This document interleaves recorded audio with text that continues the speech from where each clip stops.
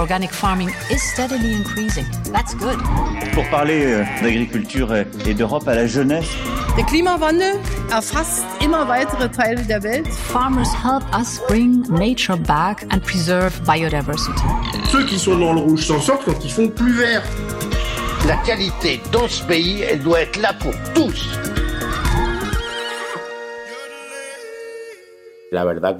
Für die Leute vom spanischen Festland sind die Plátanos de Canarias etwas Besonderes. Für mich, der ich diese Bananensorte anbaue, sind sie aber so viel mehr als nur Bananen. Das ist mein Lebensunterhalt. Bananen haben es mir erlaubt, meine Familie zu ernähren.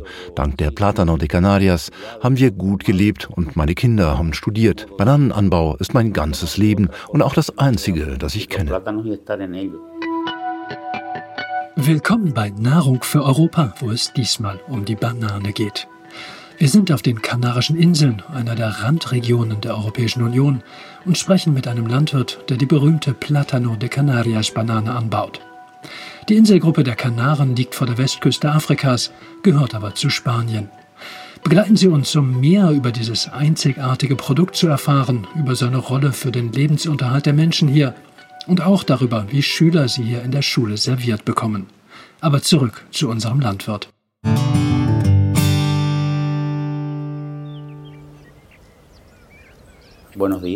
Hallo, ich bin Santiago Rodríguez Pérez, ich bin 68 Jahre alt und werde Ihnen ein wenig aus meinem Leben erzählen, damit Sie mehr über mich und über die Plátano de Canarias erfahren. Wir sind hier in Las Galletas auf der Insel Santa Cruz de Tenerife. Santiago ist Landwirt in der zweiten Generation und auch ein Erbe der landwirtschaftlichen Pionierarbeit der späten 60er Jahre, als hier der Grundstein gelegt wurde für die heutige umfangreiche und exportorientierte Plátano de Canarias Industrie. Ich trete in die Fußstapfen meiner Eltern, die die Plantage hier gegründet haben. Vorher wurden hier keine Bananen angebaut. Unser Boden ist vulkanisch, sodass eine Schicht Mutterboden aufgetragen werden musste, damit die Bananenstauden hier überhaupt wachsen können.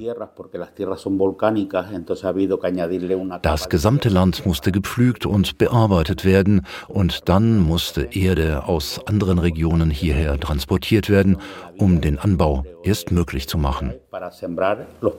Okay, aber was hat das also mit der Plátano de Canarias auf sich? Was macht diese Banane so besonders? Die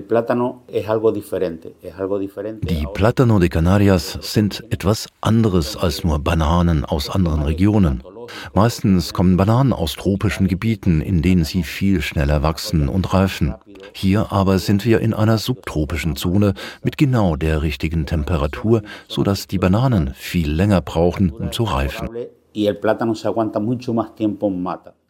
Dadurch bekommt sie einen anderen Geschmack und eine leicht andere Form. Und auch der vulkanische Boden trägt zu einem Charakter bei, den andere Bananen einfach nicht haben.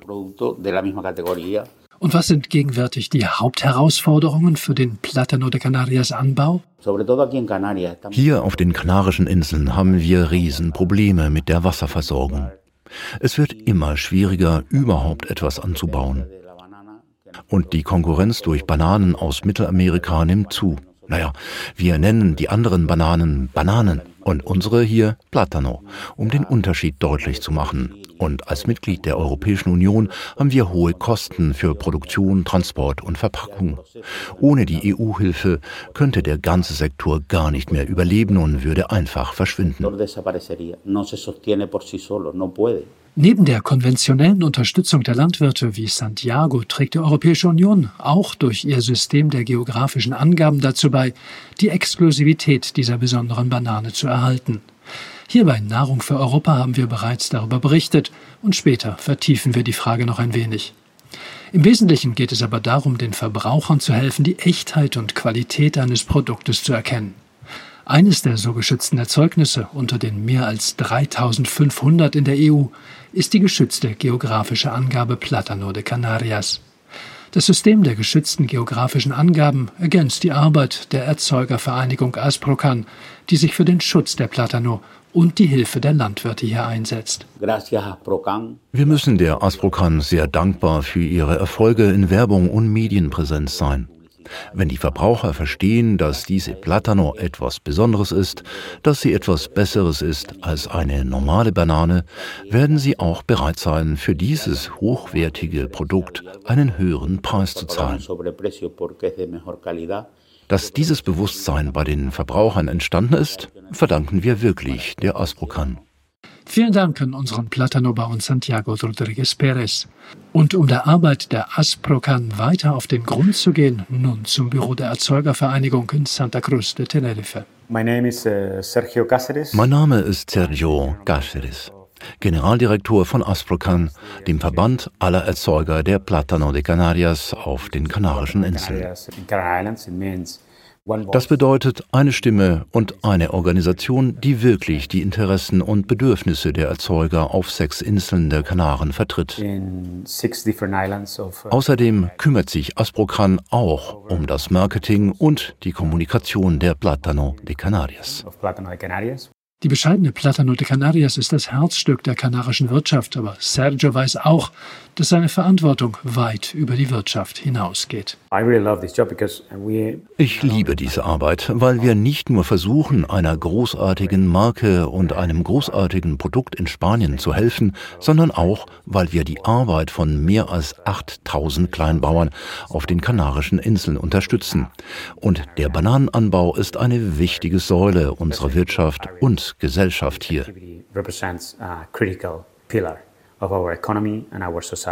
Und wie wichtig sind die geschützten geografischen Angaben? Die geschützte geografische Angabe ist sehr wichtig für uns. Wir haben sie seit 2013 und es war wirklich eine Anerkennung unserer Besonderheit und Qualität. Wir haben ganz andere soziale und Umweltbedingungen als in den anderen Bananenanbaugebieten. Mit der geschützten geografischen Angabe haben wir eine offizielle EU-weite Anerkennung.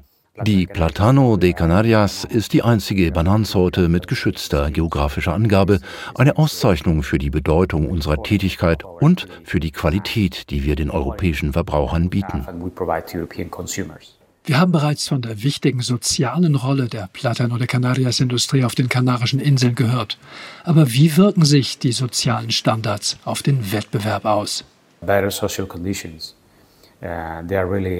Bessere soziale Bedingungen sind natürlich immer gut, aber sie treiben auch die Kosten in die Höhe.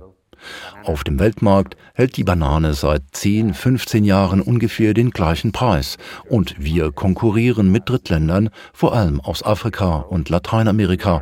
Da ist es oft schwierig mitzuhalten, uns weiter zu differenzieren und gleichzeitig unsere Kosten zu decken.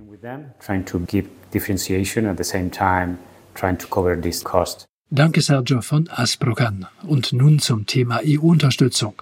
Zusätzlich zum Status der geschützten geografischen Angabe, der einen rund doppelt so hohen Preis für die geschützten Produkte mit sich bringt, ermöglicht das EU-Schulprogramm für Obst und Gemüse den Mitgliedstaaten, lokale Produkte, sogar lokale geografisch geschützte Produkte an Schüler zu verteilen.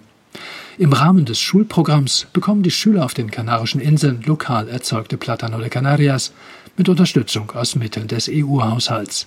Und darum besuchen wir jetzt eine Schule hier. Hallo, ich bin María Nieves Hernández Velázquez, Direktorin der Schule Los Cristianos. Wir sind eine multikulturelle Einrichtung mit rund 500 Schülerinnen und Schülern aus 36 verschiedenen Ländern. Unser Auftrag ist also nicht nur pädagogisch, sondern auch sozial. Denn wir sind die Ersten, die den Kindern helfen, die gerade erst auf Teneriffa angekommen sind, damit sie sich nicht nur willkommen, sondern auch glücklich und gleichberechtigt fühlen.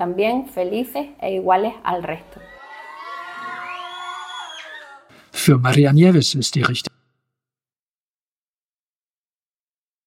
Wir nehmen über das Ministerium für Bildung, Berufsbildung und Sport am Schulprogramm der Europäischen Union teil. Beim Obst- und Gemüseprogramm geht es darum, den Verzehr von Obst und Gemüse bei Kindern zu fördern, um Übergewicht und Fettleibigkeit und damit verbundene Krankheiten zu vermeiden. Hier auf den Kanaren hat dieses Programm eine lange Geschichte, seit 2009 und bis heute. Die Teilnahme im EU-Schulprogramm ist daher ebenso zum Bestandteil des Schullebens geworden wie der Unterricht selbst. Wir essen das Obst hier in der Schule zur Frühstückspause. Letztes Jahr haben wir den 2. Schulplakatwettbewerb für den Obst- und Gemüseplan gewonnen, was auch für die Schüler motivierend ist. Die Kanarischen Inseln und natürlich Teneriffa sind besondere Orte. Wir bewahren unsere einzigartige Identität und unsere Bevölkerung hat nach wie vor gute Essgewohnheiten, die unseren Glauben an den Wert und den Reichtum lokaler Produkte widerspiegeln. Und um das Engagement für lokale Produkte zu demonstrieren, gibt es natürlich keine bessere Frucht als die ikonische Plátano de Canarias mit dem Logo der geschützten geografischen Angabe. Aufgrund ihrer Farbe, ihrer Textur und ihres Aromas ist die Plátano de Canarias eine sehr spezielle Frucht. Und sie lässt sich auch noch sehr leicht schälen, was es den Kindern einfacher macht. Sie hat viele hochwertige Nähr- und Aromastoffe und ist ein idealer Energielieferant. Unsere Schüler mögen gerne Obst und Gemüse, und zwar alles Mögliche. Darunter natürlich die Plátano de Canarias, aber auch Orangen, Melonen, Papayas, Tomaten und Wassermelonen. Bevor wir Teneriffa verließen, baten wir María Nieves um einen Geheimtipp, um die Plátano de Canarias zu verzehren. Auf den Kanarischen Inseln hier essen wir kandierte Bananen mit Keksen. Man gibt etwas Orangensaft hinzu und stellt eine süße Paste her, die die kanarischen Kinder sehr schätzen.